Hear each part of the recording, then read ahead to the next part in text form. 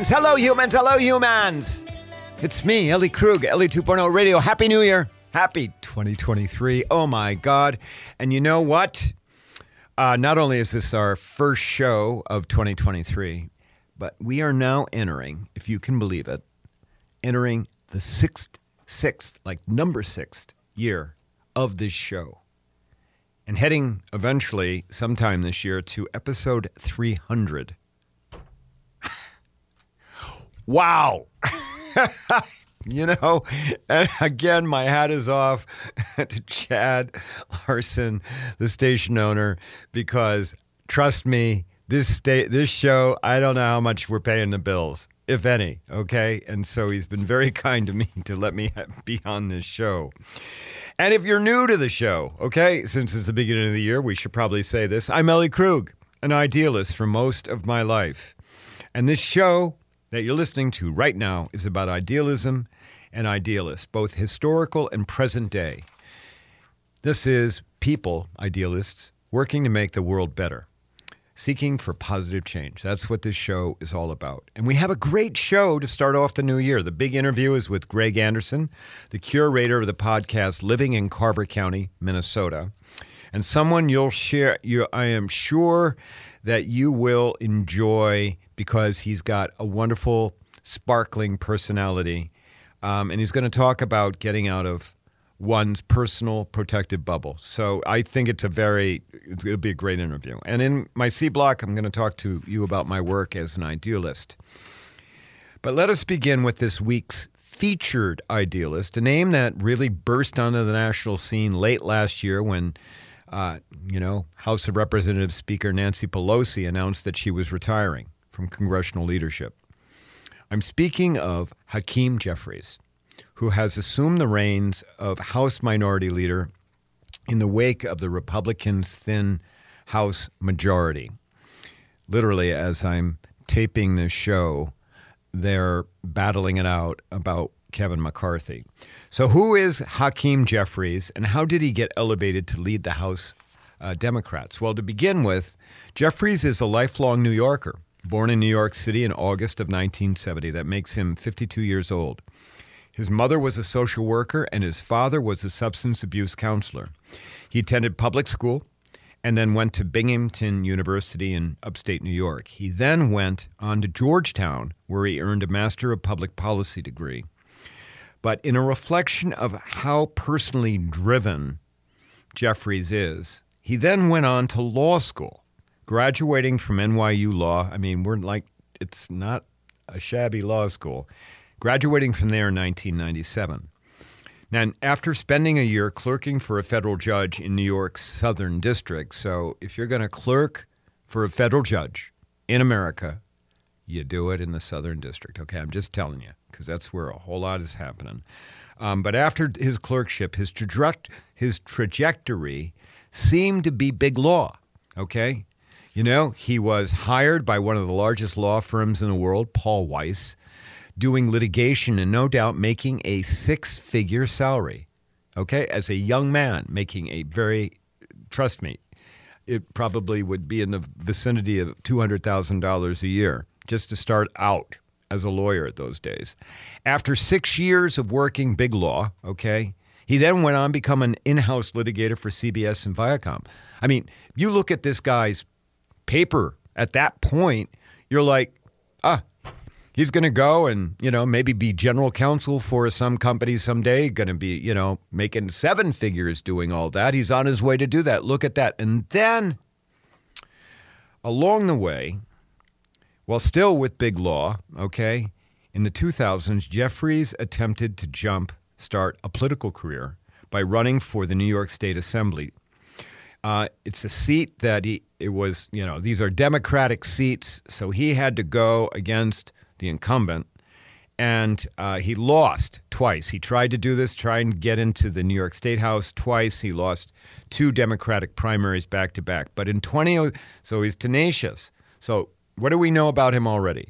First, we know he's well-educated. Secondly, we know that he's driven, okay? And third, we know that he's tenacious because after losing twice to try and get to the New York State House, in 2006, he won the primary and then the general. And then for 6 years, he served in the New York State Assembly, that's their legislature, where he introduced over 70 bills. So now let me add to this, the guy works hard and has an imagination, okay? And among those bills was a bill to protect children from hazardous toys. And then there was another bill to prevent police departments from collecting data on stop and frisk. So the police departments, what they were doing is they'd stop and frisk people, then they'd enter the names of the people that they stopped and frisked into a database in order to know maybe they should go stop and frisk them again. So he put an end, I think that bill passed to stop police departments from doing that. So 6 years in the state legislature, the assembly in New York, and in 2012, Jeffries ran for and was elected to represent New York's 8th congressional district. And that includes much of Brooklyn and parts of Queens and Coney Island.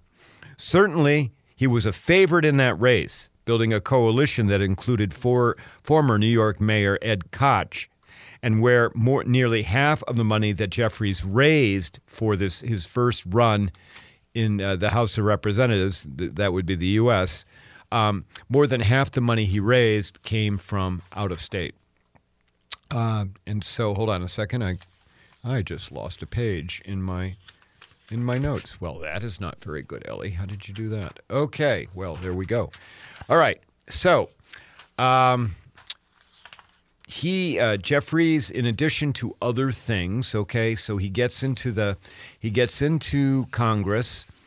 Here we go, El. And back in 2012, originally elected to Congress, and he was reelected in 2014, 2016, and 2018, which included him gaining the role of chair of the House Democratic Caucus beginning in January of 2019. And as such, he was the 5th ranking member of Democratic leadership. Now, for me, Jeffries' name popped up onto my radar with the first impeachment trial of Donald Trump, when he was one of the 7 House managers, and I think he was the primary manager for the first impeachment case. And in terms of his legislative priorities, Jeffries is considered a centrist Democrat who will work with Republicans. Okay, he said he will do that.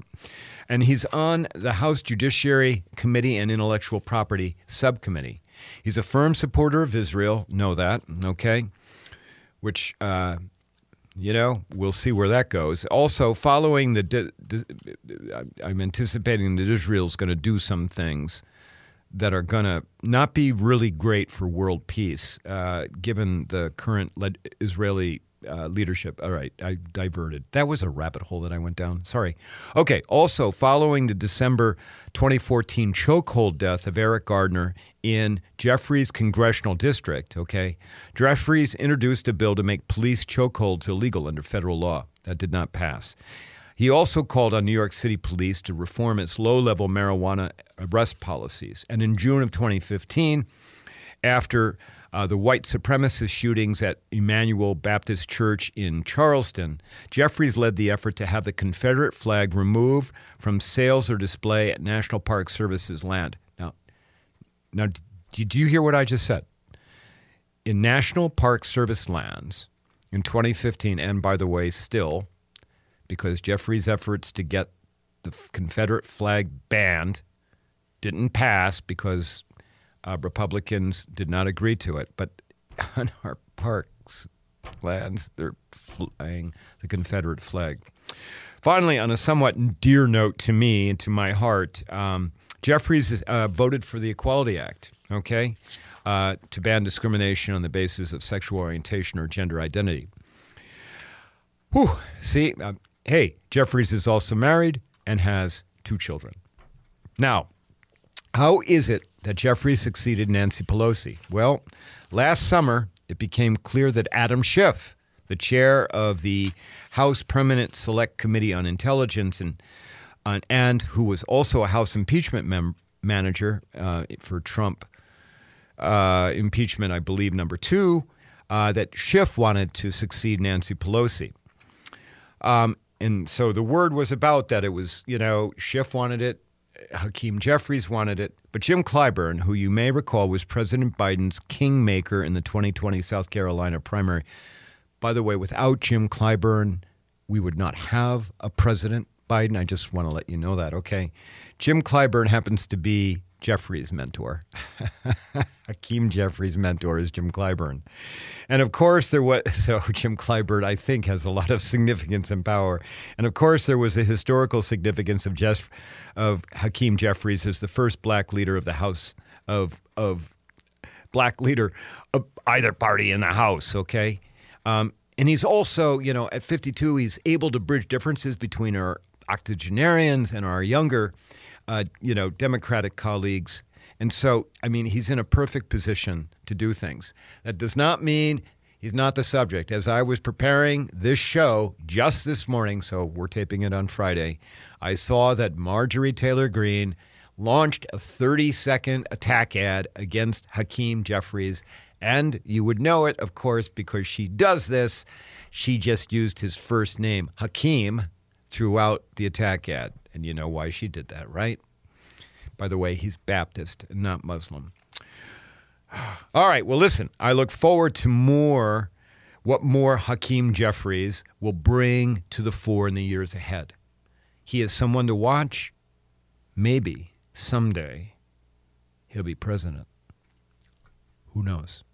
Okay, there you go. Our featured idealist of the week. I hope you enjoyed that. I did. And he's a very important person in our political system right now, so it's all good to know more. All right, we're going to take a break. Then we're going to come back and do the big interview with Greg Anderson. You will love it. And then we'll do my C Block after that. If you like what you hear, visit my website at elliekrug.com. Follow me on Twitter at @elliekrug. Email me at ellieJkrug@gmail. I love hearing from my listeners. We'll be back in a second.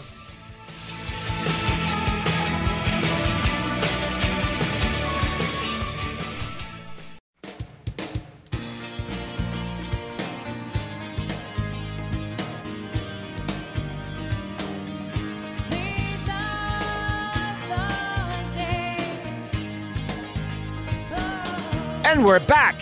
Ellie 2.0 Radio with me, your lovely Ellie Krug. Okay, so Hakeem Jeffries, pay attention. We're going to be hearing that name a whole lot as we go forward. So, all right, now, time for the big interview. I am thrilled, absolutely thrilled to be able to present my friend and a colleague and supporter, Greg Anderson.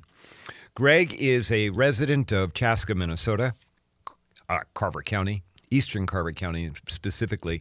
By day, he is a realtor, a very, very successful realtor and property investor. But by, much of what counts, he's an idealist. He is someone he is the curator of this wonderful podcast, Living in Carver County. Greg Anderson, welcome to Ellie 2.0 Radio. How are you? I'm wonderful. Thank you, Ellie, for such a nice introduction. I was wondering who you were talking about. No. I'm thrilled to have you, Greg. And I have, and we should make sure that the audience understands. I've been on your podcast, about 2 years ago, Living in Carver County. And that's how you and I got to know each other. But since then, you're a Rotarian like I'm a Rotarian. You're civic-minded like I am. You help me strategize about my campaign for the school board, and I've gotten to know you and your wife and all that kind of stuff. So we're friends. But I've wanted to have you on the show because you are an idealist, even though maybe you don't label yourself that way, because you have created this podcast. Let's talk about the podcast first, okay? And then kind of segue into why you're doing it and how it comes about. Now, I'm going to shut up because I'm actually interviewing you and not me. And so tell us what Living in Carver County is all about.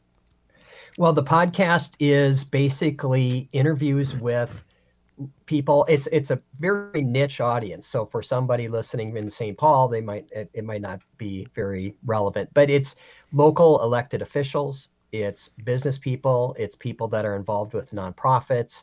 One of I had the president of Dunwoody on, and who happens to live in Carver County, and we're talking about young people getting into the trades. We spent a lot of time talking with around foster care.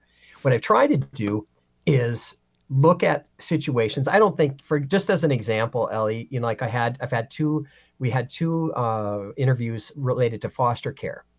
And I don't think anybody's going to really care what I think about Roe v. Wade, but there's inevitable consequence in a country where there's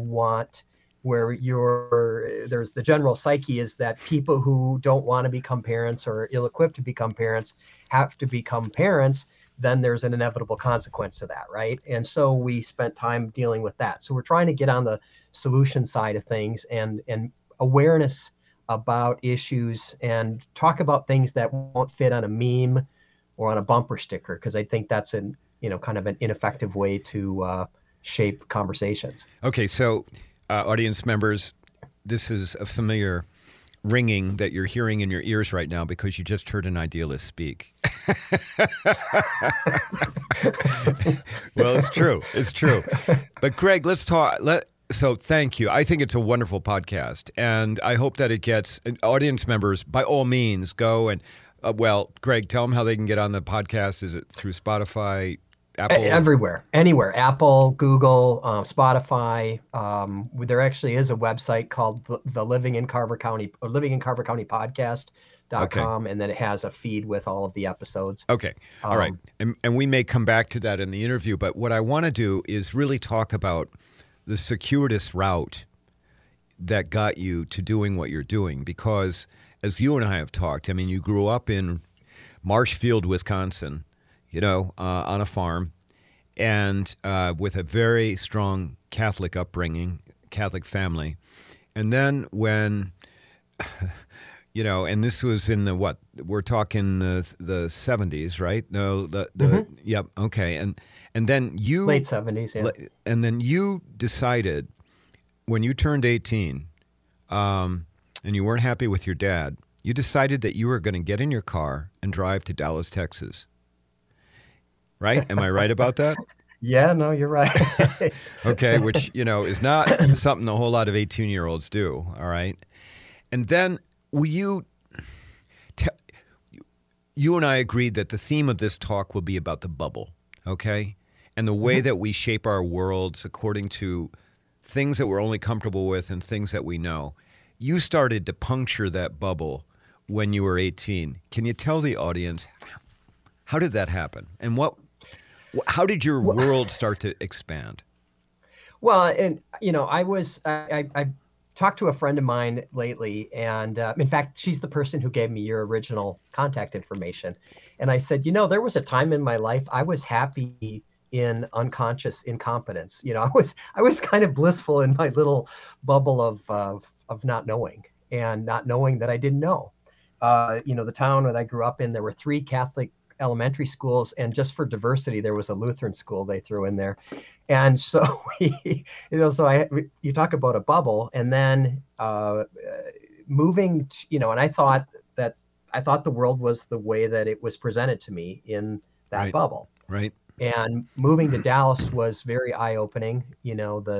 I did a variety of jobs. I moved there with a few $100s in my pocket, a car that I had a loan on, and I needed to work. And one of the jobs that I got was a company that it was an exercise facility, but it was a company owned by a gay man. And so having, it was like having conversations. And at the time, it was, I recognized that I was more curious about things, and I would have conversations with them, and, they interpreted that interest as something else. And so I had to kind of get clear in my head. It's like, well, what does this mean?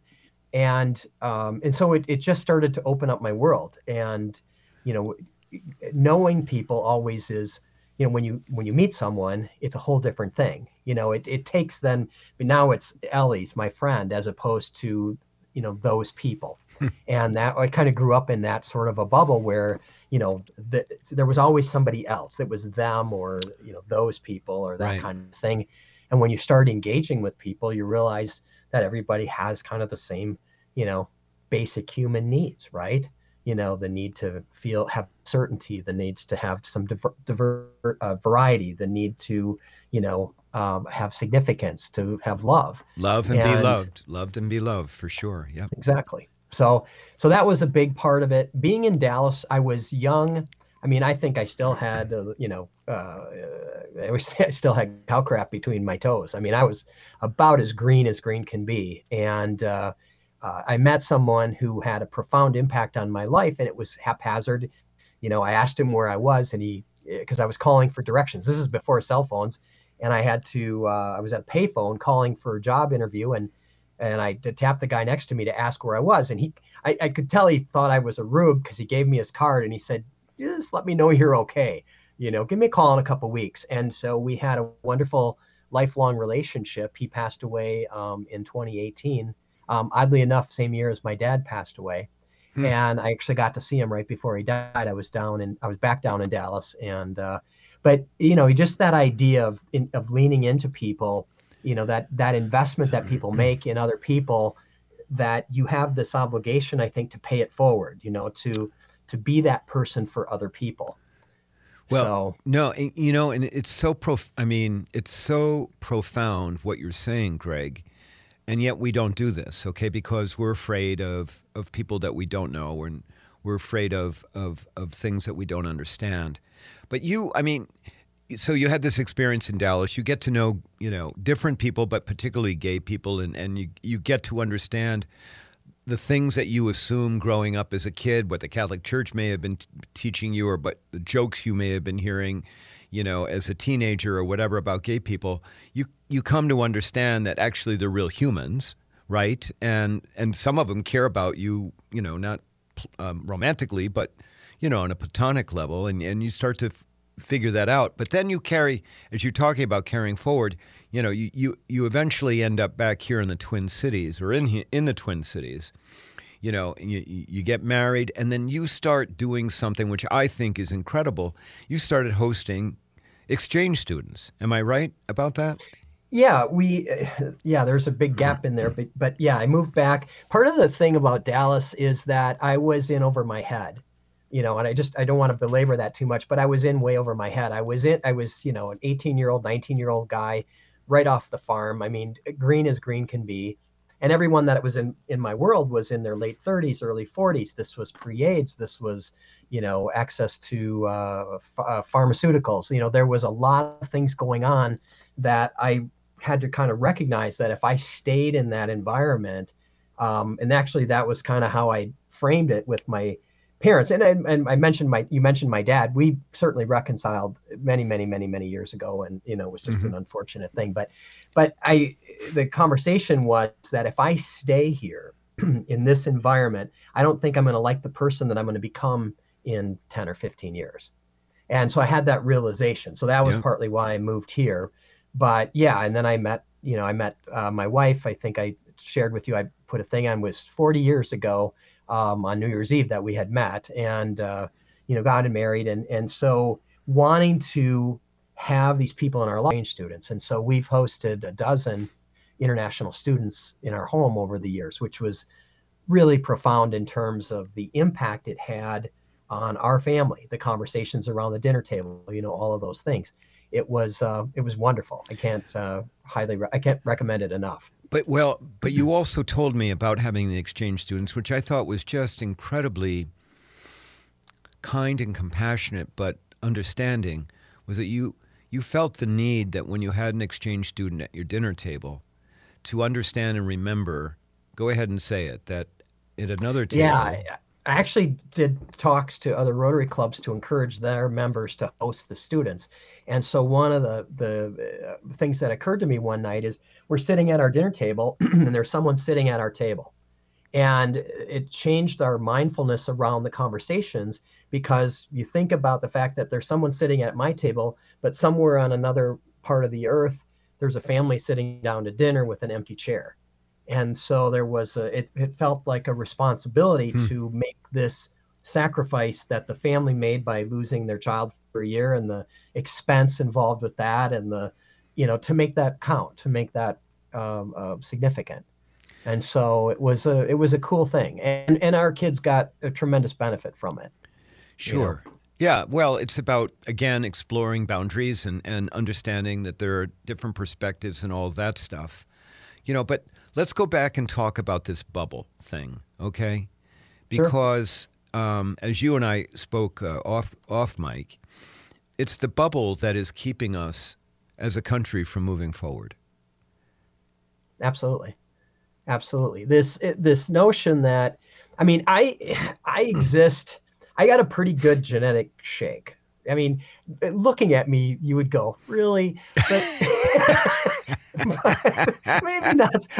Let's not get too far out in front of our Greg, skis you there, know buddy. I love bald men with goatees. I'm just telling you, okay, honey? But, but, but to be born a white guy in the early 60s, historically, that's a pretty good hand to get dealt, right?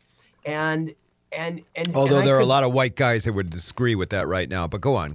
Yep. Well, but that's the bubble. That's the bubble. That's a lack of awareness, because the fact of the matter is, who would you trade places with?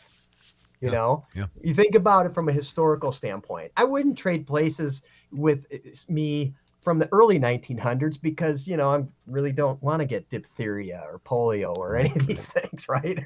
So, I mean, all in all, in a pretty good shake. And it'd be pretty easy for me to live my life and not be exposed to anyone that's really outside of my little, heteronormal, world, white privileged existence. But that's not really how the world works. And the people that live there, there's this expression I think you and I've talked about. It's been around forever. It's born on third base, and every day you wake up and you think you hit a triple. And I think that's just such a lack of awareness. It's having gone through some diversity and equity. I went through a diversity equity program through the University of Minnesota that was for all the volunteers that work at Launch. I was one of the adulting mentors for homeless teens. And so there was a lot of diversity work and equity around that. And there's just so many people that just don't have a sense that, the idea that, okay, you work hard, for example. There's a bunch of people in the Twin Cities in general. I don't want to pick on Carver County, but just in general, and say, well, I worked hard, and I this idea that it's complete meritocracy. And that's, the idea of equity doesn't say that you didn't work hard. It just says your this other circumstance wasn't something you also had to overcome. Right.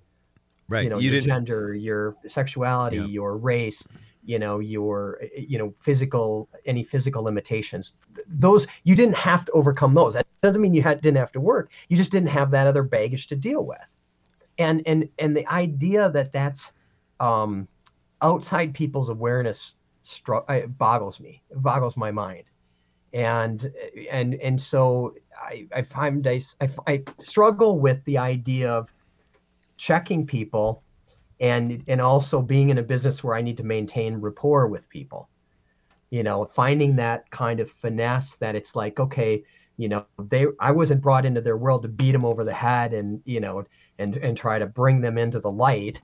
Right. And yet you, as a person who's had, I suggest significant privilege, I feel like there's an opportunity, there's an obligation to make have discussions about these things. Well, it's about modeling for sure, right? And I mean, your podcast, I think, is an exercise in modeling. It just really, because it's very broad and by the way, I love the little write-ups you have on the podcast. It's so personal, the way that you write about what your interviewees said and who they are. I'm watching my time here a little bit, Greg, and so Let me ask you this, okay? This bubble thing, I mean, you and I, even long after this radio show, we're going to be talking about the bubble thing, and I'm sure that you and I will be collaborating to see how together we can work to talk about this in the public and help people to take risks, right? Because it's about taking risks to get outside the bubble, and then people are afraid to take those kinds of risks. But let me... Oh, go ahead. What were you going to say? I was just going to say, there's the other challenge, the layer on there is this idea that somehow these privileges they have are bestowed on them by God, and that there's some kind of moral imperative to the messages that they're doing. That just adds a layer of complexity to that. And that's what you and I've talked about, having a crisis of church as opposed to not. I mean, not. I don't have a crisis of faith. I do have a crisis of church, because there's these. You talk about a bubble, but then there's also these structural supports that go beyond just the idea that this is an okay opinion, but that this is actually, that there's a religious component that justifies that. Yeah. So a fabric over the bubble, Exactly. Yeah. Yes, exactly. The scaffolding, if you will. So let me, and we'll come back and have that discussion, I'm sure, many I was gonna times. say, let's end on something light. Well, so the question, hold on. Because it's not a given when you were growing up in Marshfield that you and I would ever be talking to each other. We've already, I think, established that with this interview. Nor was it a given that you'd be talking to the other people that are on your, that you have on your podcast, okay? And generally, I mean, I've seen you operate in public with, just humans, and you are very kind and warm and very welcoming to everybody. But what do you think it was that made you so willing to take risks, to get out of the bubble, to be idealistic? What was in your DNA? What was it, why'd you get to be the way that you are? Idealistically. Examples? Yeah, that's the question, right? The examples of people that had grace, that bestowed grace on people that I had in my life. I mean, I was a bonehead. I said stuff that I'd be horribly embarrassed if it came out today. And people, over many years, and they were about different things. And people showed me grace. They showed me kindness, and they helped educate me. And it made me realize that, I think there's this goal of, I want to be better today than I was yesterday, but tomorrow I'm going to be better than I am today. And, I try to apply that to everything in my life, whether it's, around fitness or my relationship with my family or, clients or the business or whatever. I mean, because there's no staying still in anything in nature. You're either growing or you're dying. And I actually have T-shirts that have that on in Norwegian, by the way. But it just makes for more interesting conversations. But you're either growing or you're dying. And I just think that that relationship aspect, of how you engage with people is something that you can always be better at. So, but I don't know again, if that answers your question. No, but it does. But the thing is, and is that you've learned, okay, and this word grace, I'm really thrilled that you're using it, because I don't think that we use that word nearly enough, along with the word dignity. We don't use the word dignity very often anymore. But again, you've been willing to do things where many of your cohorts have been unwilling to do it. And we just have to move as a society to have a whole lot more Greg Andersons out there, who are willing to talk about this publicly like we're doing right now, okay? Because people learn from this stuff. They're like, oh, it's okay that I do that. Or, okay, if he can do that, maybe I'm going to be willing to do that, kind of thing. Do we have a second? I have something that I think ties in with that nicely. Sure.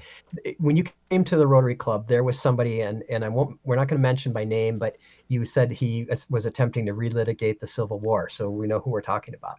And this person had a significant breach of, he did something, he was involved with the group. I don't want to get too specific, but he did something that was a big breach. And when he got checked in the softest, most gentlest way by the person who would have the softest touch.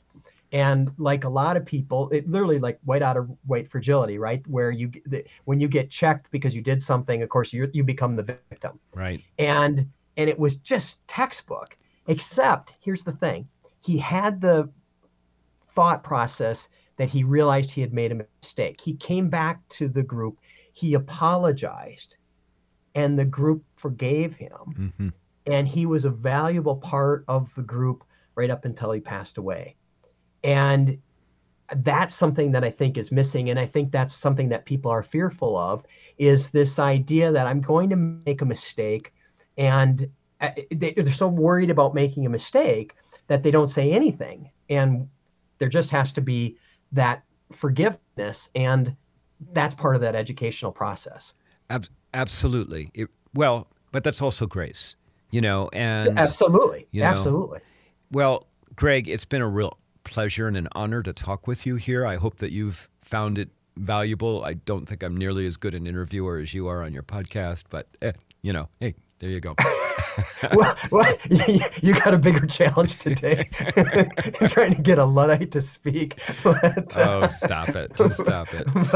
But this has been fun. I've enjoyed this very much. Thank you. So have I, and thank you for being on LE 2.0 Radio. And I really appreciate all that you're doing for the world. Keep it up, listeners. Go check out Living in Carver County, the podcast with Greg Anderson.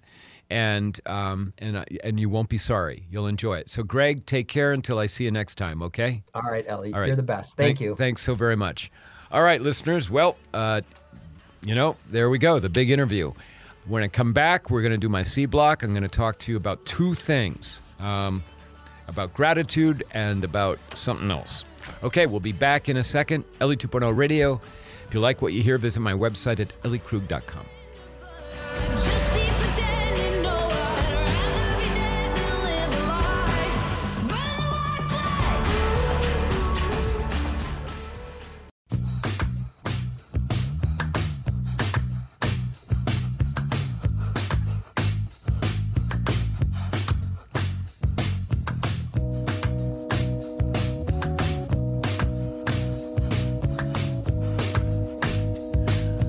And we're back, LE 2.0 Radio. I hope you enjoyed that interview of my friend Greg Anderson. He is a really, really decent person. Check out Living in Carver County podcast. You will enjoy it.